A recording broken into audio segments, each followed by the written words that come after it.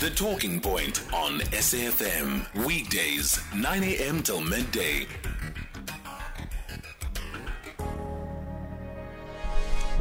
It is 8 minutes after 10 o'clock. You're listening to The Talking Point. Good morning. My name is Oliver Dixon. If you've just joined us, thank you so much for joining us.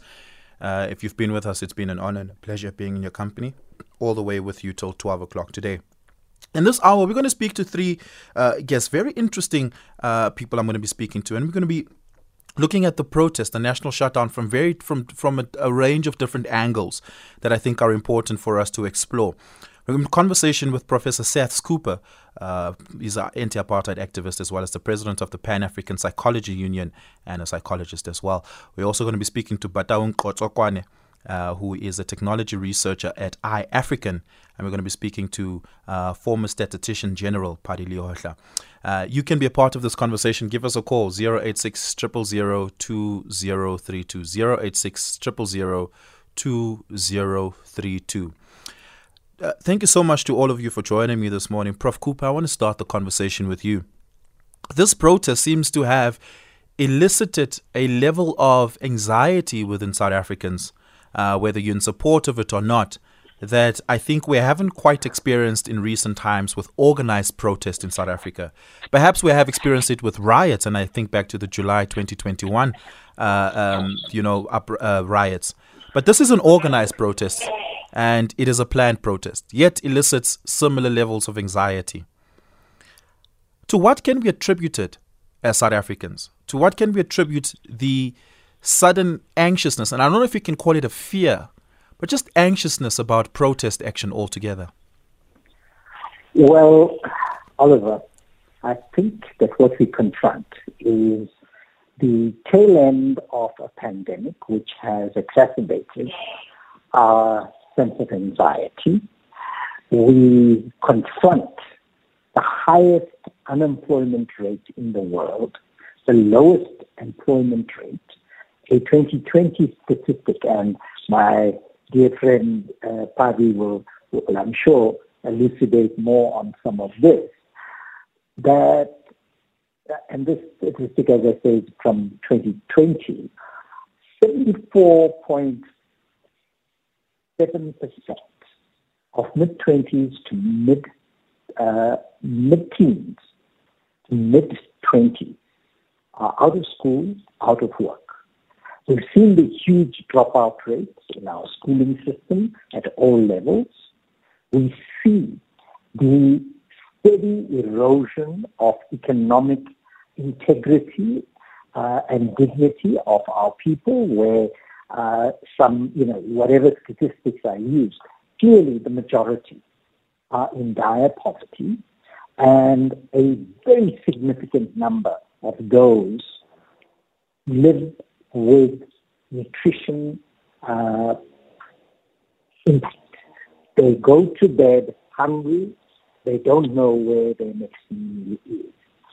Against this backdrop, when the calls are made, and they tend to be typically because it's political leadership that makes this kind of call, they tend to be strident and tend to also use language that is not nonviolent, even though the claim is that we stand for a peaceful protest. Against that backdrop, you also need to consider something, and you don't know whether it is fear.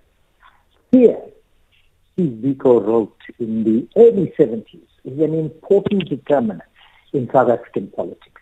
It has remained an important determinant in our politics over the decades. And perhaps that fear is reaching its apotheosis right now. It's all out there. Everybody's afraid. They don't know if I'm in studio whether Oliver stands for X or Y.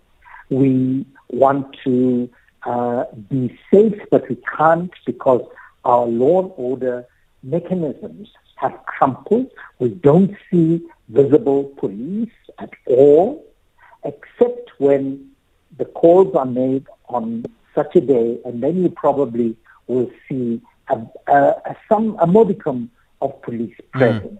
So at a level of government has shirked its responsibility, and nobody, to anyone's knowledge, has engaged with the protest organizers to say, let's have this as a peaceful protest. And how do you do this in a way that enables participation than invoke fear? If somebody fears you, Oliver, they will not call the station. They will stay away. They will ignore your voice. So that kind of encourage, that kind of suasion simply isn't there. Instead, we've learned very well from our apartheid masters that opdracht mentality, that if you don't, these will be the consequence. Threatening people is wrong, especially when our society and the world over, people are at their lowest ebb in terms of their well-being, psychological and physical health. So those, I think, are that constitutes the backdrop against which you need a concerned, a committed, a compassionate leadership to create real followers rather than rule by fear or demagoguery. Bataung, I want to bring you in here. As people have been mobilizing around this protest across various digital platforms, social media platforms, is there anything in the language they use that we can deduce about how they feel, what their psyches are like, and what the mood of the country effectively is? Professor Cooper makes the argument, and I think quite aptly so, that even though the protest is purported to be non-violent, the language that's being used is a language of violence. Is that the sort of language that we've been seeing permeating across social media in the lead up to this? Morning, Brother Dixon, and morning to your listeners. Brother Dixon, I think it's important to understand how, for the benefit of our listeners, how social media algorithms work. Because there's a particular reason why certain content is prioritized or amplified vis-a-vis other content. And I think right now what we're seeing a very sharp increase in terms of content related to keywords such as the national shutdown and sort of other auxiliary keywords about algorithms. I'm just going to ask you to repeat that. I'm just going to ask you to repeat that last sentence. Your line was cutting in and out there for a second. Can you hear me now, Brother Dixon?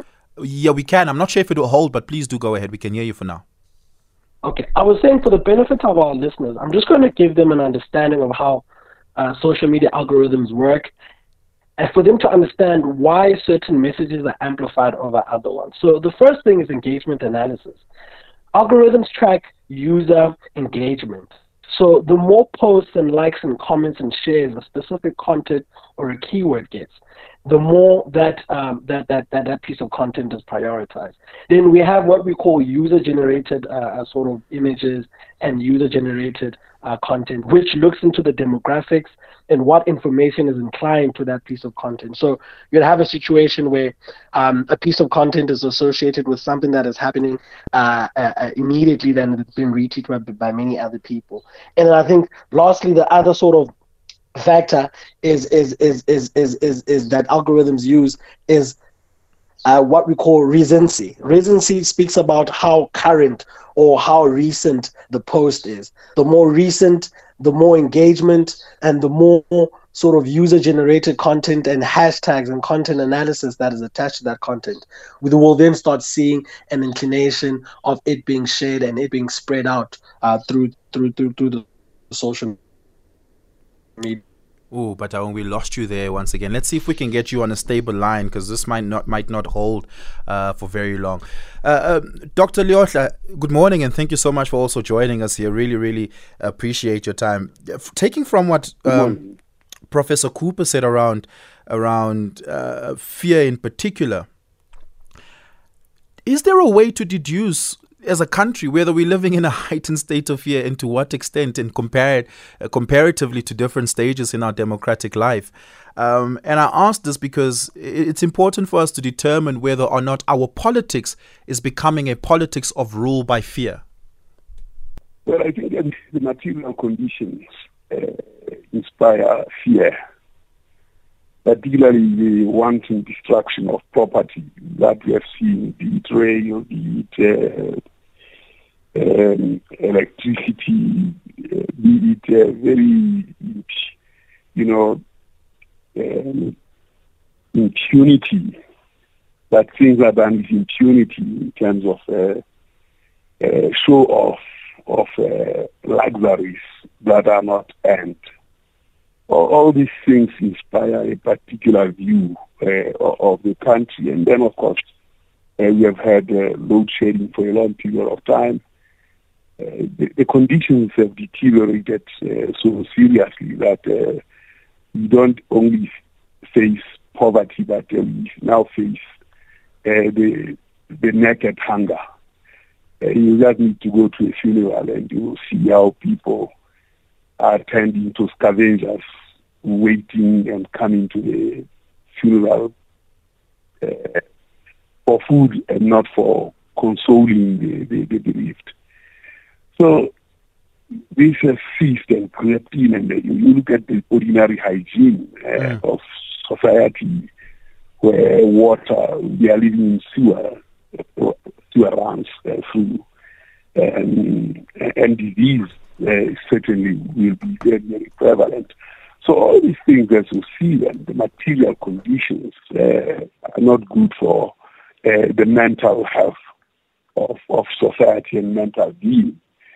So now the build-up to today and the escalation, the military, including tanks, parading the streets on both sides. The language has not been that of reducing the levels of fear, but escalating it.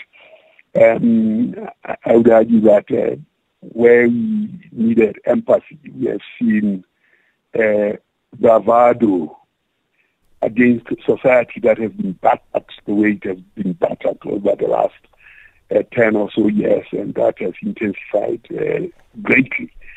And this bravado is civic bravado at all levels because it doesn't deliver the material benefits that society, that democracy promises. So the democratic dividend is all absent in this rhetoric that is pumped in society. So that so the fear. Yeah, leading from what you're saying, Prof. Lehohla, I'm wondering now, because as you're speaking, what's conjuring up in my mind are images of strongman politicians, and I'm wondering if we're having an advent of that happening right now. I want you to reflect on that a little bit, but before you do, I want us to take a quick break. Give us a call, 086 000 2032. Let's take a break. SAFM values your views. Be an active citizen.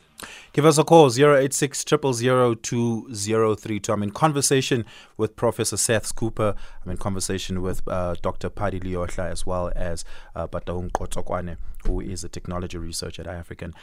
Dr. Lehohla, before we went to that break, I said, based on what you say, what's coming up in my mind is conjuring of images of strongman politicians. Is that what we're seeing happening in our democracy? Not whether they're in power or not, but it's politicians who can, by decree, just call something into existence, and it so happens, it seems. I suppose the context is the 12 months towards a very seminal election since 1994. So you are likely to see that kind of posturing. Whether strongman politics can emerge in South Africa, I think we are way down the road from that kind of prospect.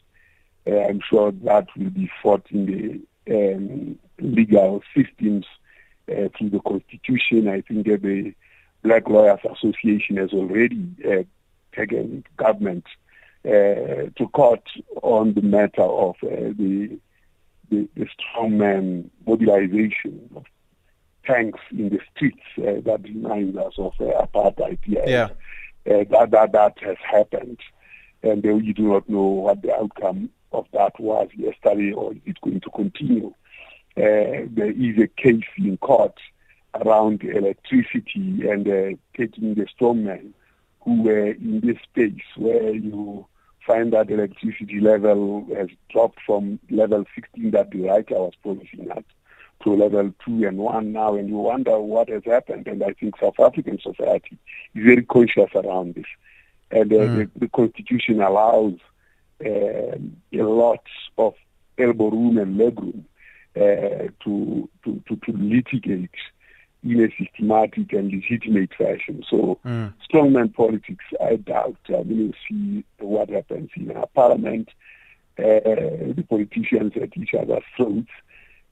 Well, that strongman tactics, I think, will remain in that house, but not in the general South African populace. I think the population is conscious enough to reject that kind of approach to issues, however attractive it might seem.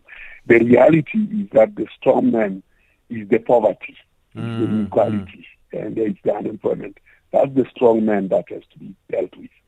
Otherwise, and it reflects the weak man in the process. So that's what it shows, a weak man mentality who tries to behave as a strong man. Yeah, but Bataung, a strong man basically in the end. Yeah, absolutely. But Bataung, I want to come back to you. In what ways do people engage with the tweets coming from the EFF's main account, coming from the Julius Malema account, coming from the account of other prominent politicians such as Fikile Mbalula, who's also been tweeting quite prominently on this, coming even from the account of the national government that put out tweets over the weekend that seemed to strongly denounce the protest, but not directly so, and denouncing elements that they fear may pertain to the protest. How are South Africans engaging with it? How are they responding to it? Is it in a way where they are fanatic about it, depending on whether or not they may be EFF supporters, or in ways that they seem to be thinking independently about the material conditions? Well, Dixon, our content tracking tools at iAfrikan are giving us a broad spectrum of what actually is happening.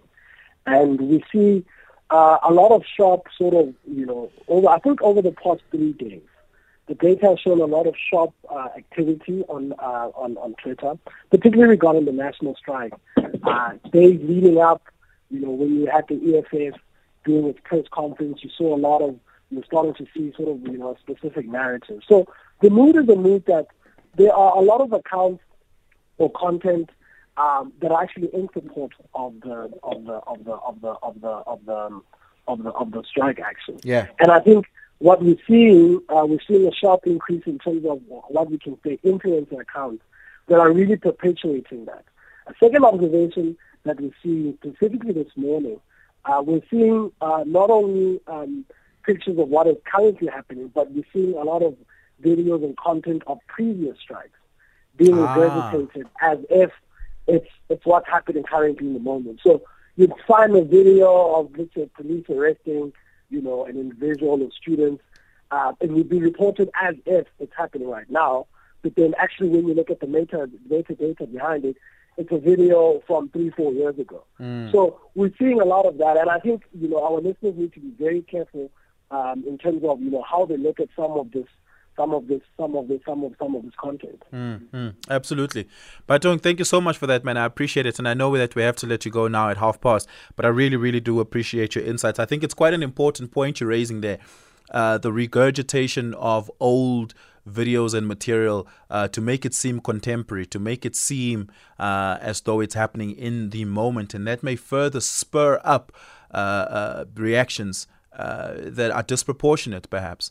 And that may itself be dangerous in terms of creating an image that may not necessarily be the case on the ground. But thank you so much for raising that. Really, really do appreciate it. Give us a call, 086 000 2032. We're taking your WhatsApp voice notes on 0614 104 107. We're going to take the headlines on the other side of this. We continue the conversation. Kamukele Teleri has your headlines. Conversations that you connect with and react to. SAFM. Good morning, it's Kaz from Durban. I do remember that during the July uprising in KZN, they were using drones. I can remember hearing them in the middle of the night. So they've had that technology for a while, obviously, I suppose, and no one knew. Hi, Joe from Durban. In true EFF style, Mr. Lema got his publicity by making threats, by promising violence. Now reach for them to say they don't condone violence. However, we must put this into context of what Mr. Malema's support is. He's a 5% party, and I think those in the media responsible for giving him more than 5% of the share of media that are equivalent to other political parties are responsible for making him the disability, giving him disability to threaten and bring the country into a state of anxiety and etc. etc. Well, Julius Malema, the EFF actually is more than double a 5% party, but I think point still quite relevant over there. Prof. Cooper, I want to maybe also reflecting on the conversation I asked Dr. Lehohla just before we went to that break around strongman politics and ruling by fear, stemming from the earlier point that you made over here. I want to maybe then tie this to it. Are we seeing a moment, not just today, maybe let's say over the last decade, where politicians and political actors are using the vulnerabilities and sincere material conditions of people for insincere politicking? That is to say, conjuring up protests, conjuring up political action, not for the change of material condition, but really just an attempt to attain political mindshare. A lot of comparisons have been made between the post-Weimar Republic appeals by and the rise of Nazism with some of the warmongering, if you like, that you're referring to here. Because when people are at their socially and economically most vulnerable state, which we have progressively been in, it will instill the comply reaction, because, whatever may be said, I mean, today, and, moving from my apartment to the office, it's a Sunday. Every Monday morning, one gets a lot of traffic, and you can hear the traffic in your apartment. But this morning was a very quiet Sunday.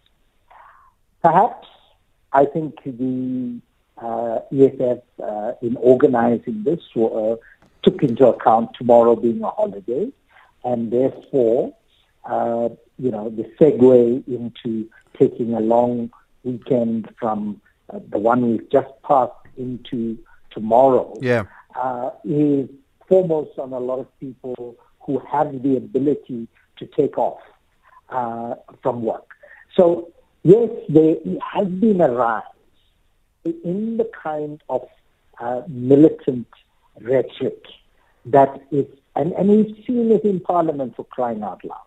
We've seen the expressions of violence in Parliament. These are public representatives, and whatever one's sentiment may be about, in this case, the EFF, because the EFF does raise, in very sloganeering fashion, certain issues that are very important in our country. But segueing immediately into the threats or the usage of threats if you don't comply is not what our people require. Because we've been bludgeoned by the apartheid system, and yes, people would say, well, apartheid is no more with us for 29, maybe even slightly longer. However, the intergenerational transmission of fear and degradation and loss of dignity, which our Constitution plays a large role in on the latter, is at play here. So however one wants to justify it, the rhetoric is totally not in comport with a constitutional democratic system where you can raise issues very vigorously. But don't attack the man or the woman. Don't make claims that you cannot substantiate. Don't create ire and rage in a situation where people are so vulnerable that anything is let loose.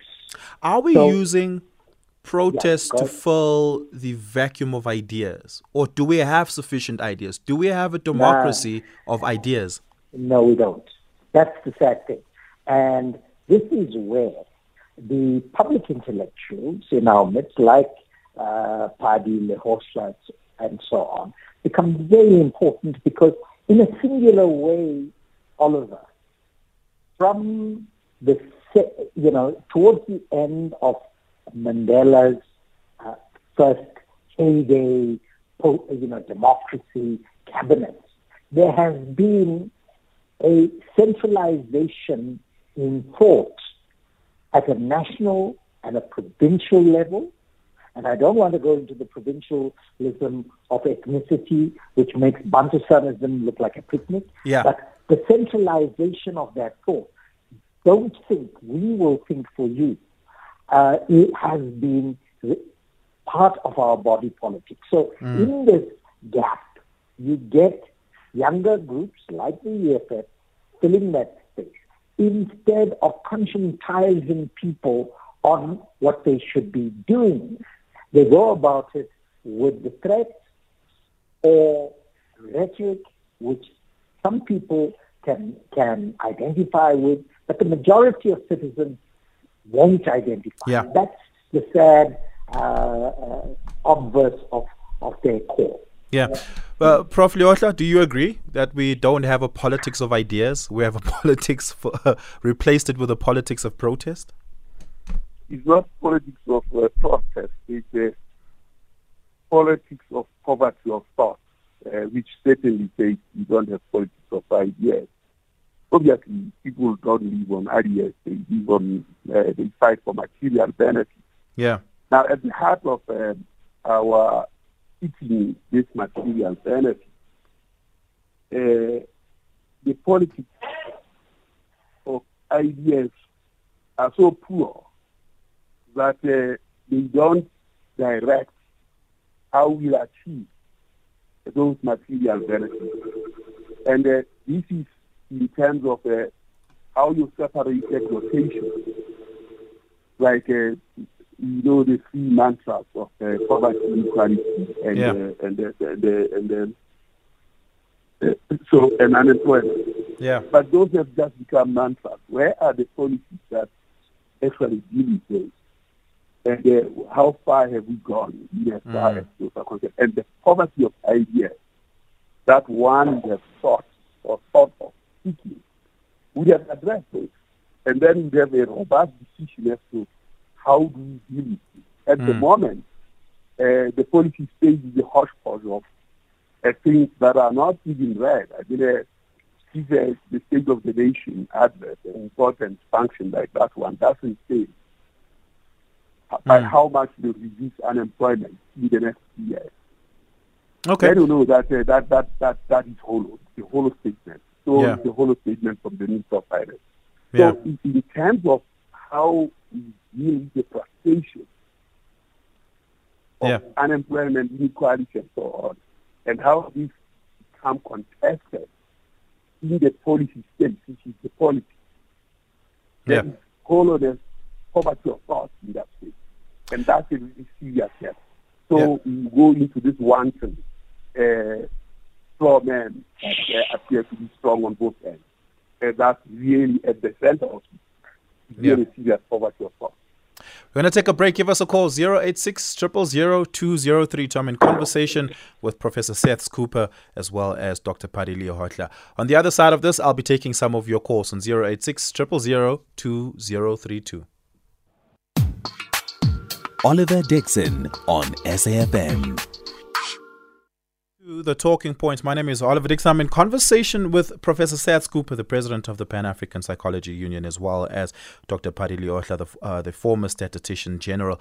We're taking a look at the national shutdown taking place and unpacking it from different, layers and textures that takes us to the center of the thinking around political leaders at the center of this, as well as the electorate and those participating in that, contrasting it against not just our contemporary history, but also our pre-democratic history, and placing it in that context of material conditions and the politics of ideas that are supposed to complement it, which are seemingly absent.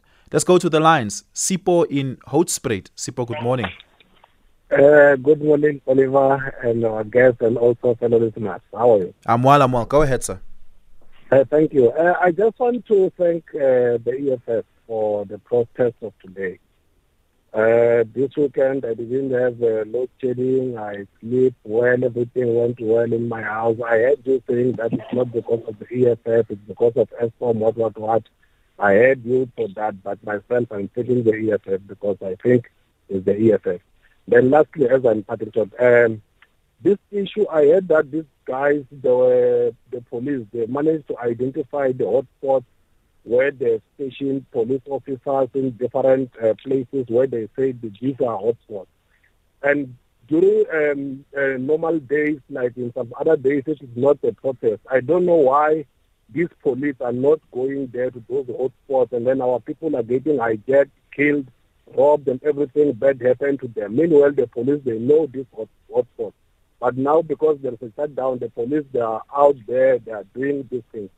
I just want to ask Mr. Kele to leave those police there at the hotspot even tomorrow and until they must do their job, they must be on the ground. They must go there and hide when there is a protest, a legitimate protest, and then you bring them.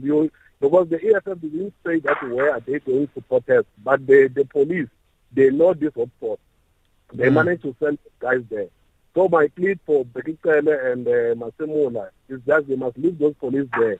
They must monitor them. Yesterday, late, I was watching SABC 4, and then there is in the northwest. I managed to see those vehicles at the corners, in every corner. You know, it was safe. If you want to drive there to walk, people, they were so safe. So those police, they must remain there on the ground. They must not sit there in the offices and read newspapers, talk soccer and some other things. They must be there. Thanks to EFF. Thanks, Oliver. Thank you so much for that. Appreciate it. Mduduzi in Nelspruit. Mduduzi, good morning. Hey, good morning, Oliver. How are you, my brother? I'm well. Go ahead. Yes, man. I just want to make a little input. I'll just be brief, okay? You see, people don't understand the significance of national shutdown, or should I call it a strike action. It's very significant. Our people are tired of remaining in the same era. So they want to take action right now and demand the powers that deliver their needs, what they need and what they require. So I'll take it in this perspective, Oliver. You see, our system that has been in place. Oh, sorry, Mduduzi, your line is cutting up terribly there. Can I ask that you just repeat that? I'm saying our banking system that has been in place for the last, 20-something years has failed, has sold our minerals to private entities. I was just reading right now on the internet. Our Reserve Bank is owned by 260 shareholders. Right? Mduduzi, I'm going to put you back and see if we can get you on a better line there. That line is not holding. That line is not holding stable for us there. Let's see if we can get you on a better line to hear you clearer there. Michael's in Gqeberha. Michael's, good morning. Morning, Oliver. Mine is just a quick one. 2 comments, right? What this shutdown has proven to me is that there's nothing wrong with Eskom. Actually, load shedding is a scheme for privatization because we don't have load shedding. Wait, Michaels, how do you link load shedding to the shutdown? No, but what is the shutdown for? One of the core that the EFF is specifically about the shutdown is because of load shedding. Right. Okay, and we've had load shedding. All of a sudden, we don't have load shedding. So my point is, Eskom, there's nothing wrong with it. If load shedding can just stop all of a sudden because there's a shutdown, then there's nothing wrong with Eskom. That's my point. So can I take you back to Eskom's update a few weeks ago on load shedding that projected weeks ago already that should we be able to maintain plant performance at this level, we should have lower levels of load shedding from the middle of March going onwards. I don't know if you recall that, but do you not? No, but we've had these so-called projections. So what happens then if after this shutdown, load shedding comes back to stage 4, 5, 6? What then happens? That's what but I'm asking, are you not taking that into account where Eskom already projected that this would be the levels of load shedding? No, I honestly don't. I honestly don't. I think Eskom is a privatization scheme that's happening there. But that's just one. The second thing is the shutdown has also proved that the police actually have resources to fight crime. That's also very clear. Because if you look at the technology that they are deploying for innocent people who want to protest, and the amount of police that's on the streets, then it means that the police have the capacity. The question is, why don't they do it to fight crime in normal times? And then the third thing is, for me, deploying the army on citizens is a sign of a dictatorship, because you see, dictatorship doesn't happen in one incident. It happens over a period of time. Now, I was thinking to myself, in a democracy, it's Parliament that can deploy the army. Parliament will then sit and say, okay, we need to deploy the army. But the president says, I've deployed the army and then I inform Parliament. I don't understand that. Yeah, well, that is technically how it works. The president, as the commander-in-chief, can deploy the army, but has to inform Parliament about it. Yeah, so the president can then, so tomorrow the president can say, I'm deploying the army willy-nilly, and then I inform Well, Parliament. Not willy-nilly. The president has to justify it. He can't willy-nilly deploy the army. Yeah, but that's what's happening now. Why are you deploying the army? What is it? Why? Okay, fair point. Exactly. Thank you so much. Appreciate your call, Michaels. Give us a call, 086 000 2032. We're going to take a quick break. SAFM values your views. Be an active citizen. Welcome back to the show. My name is Oliver Dixon. Thank you so much for being with us. Prof. Lehohla, before I go back to the lines, the call I just had with Michaels in Gqeberha made me think of something, and it's an important question. Do we have fact-based political debate in this country, or is there even an appetite for that, right? And because I say that because Michaels links the protest to the end of or the reduction of load shedding, and not to Eskom's projections more than a month ago that this would be the level of load shedding at this point in the month, and says no, it's entirely because of the protest. I don't believe Eskom. It seems like there's a trust deficit between the electorate or citizens and institutions that form our body politic, but there also seems to be, its implication is that we're also not having a fact-based political debate environment. Do we have appetite for that? I don't think so. If we had a fact-based decision making, probably we wouldn't have gone for the gas energy transition. Wait, can I pause you there? Are you saying we don't have fact-based decision making?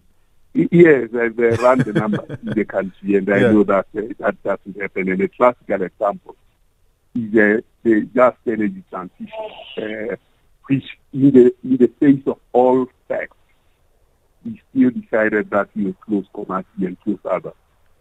Secondly, the writer was saying we have load shedding level 16 as he was the executive of ESCOM, and yet ran that message all the time, and in practice we are heading to that. And he was now fired from March from office on the 22nd of February or something like that. And suddenly we have a different projection in the presence of the board and everybody. I have similar skepticism that whatever has happened at ESCOM was not fact-based. Yeah. It was an agenda to drive that energy transition. And what we see now is a different form of information. And this is where EFF is quite correct. And this is where the parties that are taking government to court to find out in cabinet what level of transparency informs what happened at ESCOM. So that deficit of policy lines that are based on facts is real. Yeah. It's quite real. I see now government doesn't use evidence. And it's much more to my frustration as the chief statistician of the country. Yeah. I want to give you an opportunity to reflect on that question as well, Professor Cooper. Look, there is clearly, and all the surveys done over time show a decreasing trust in public leadership and especially government.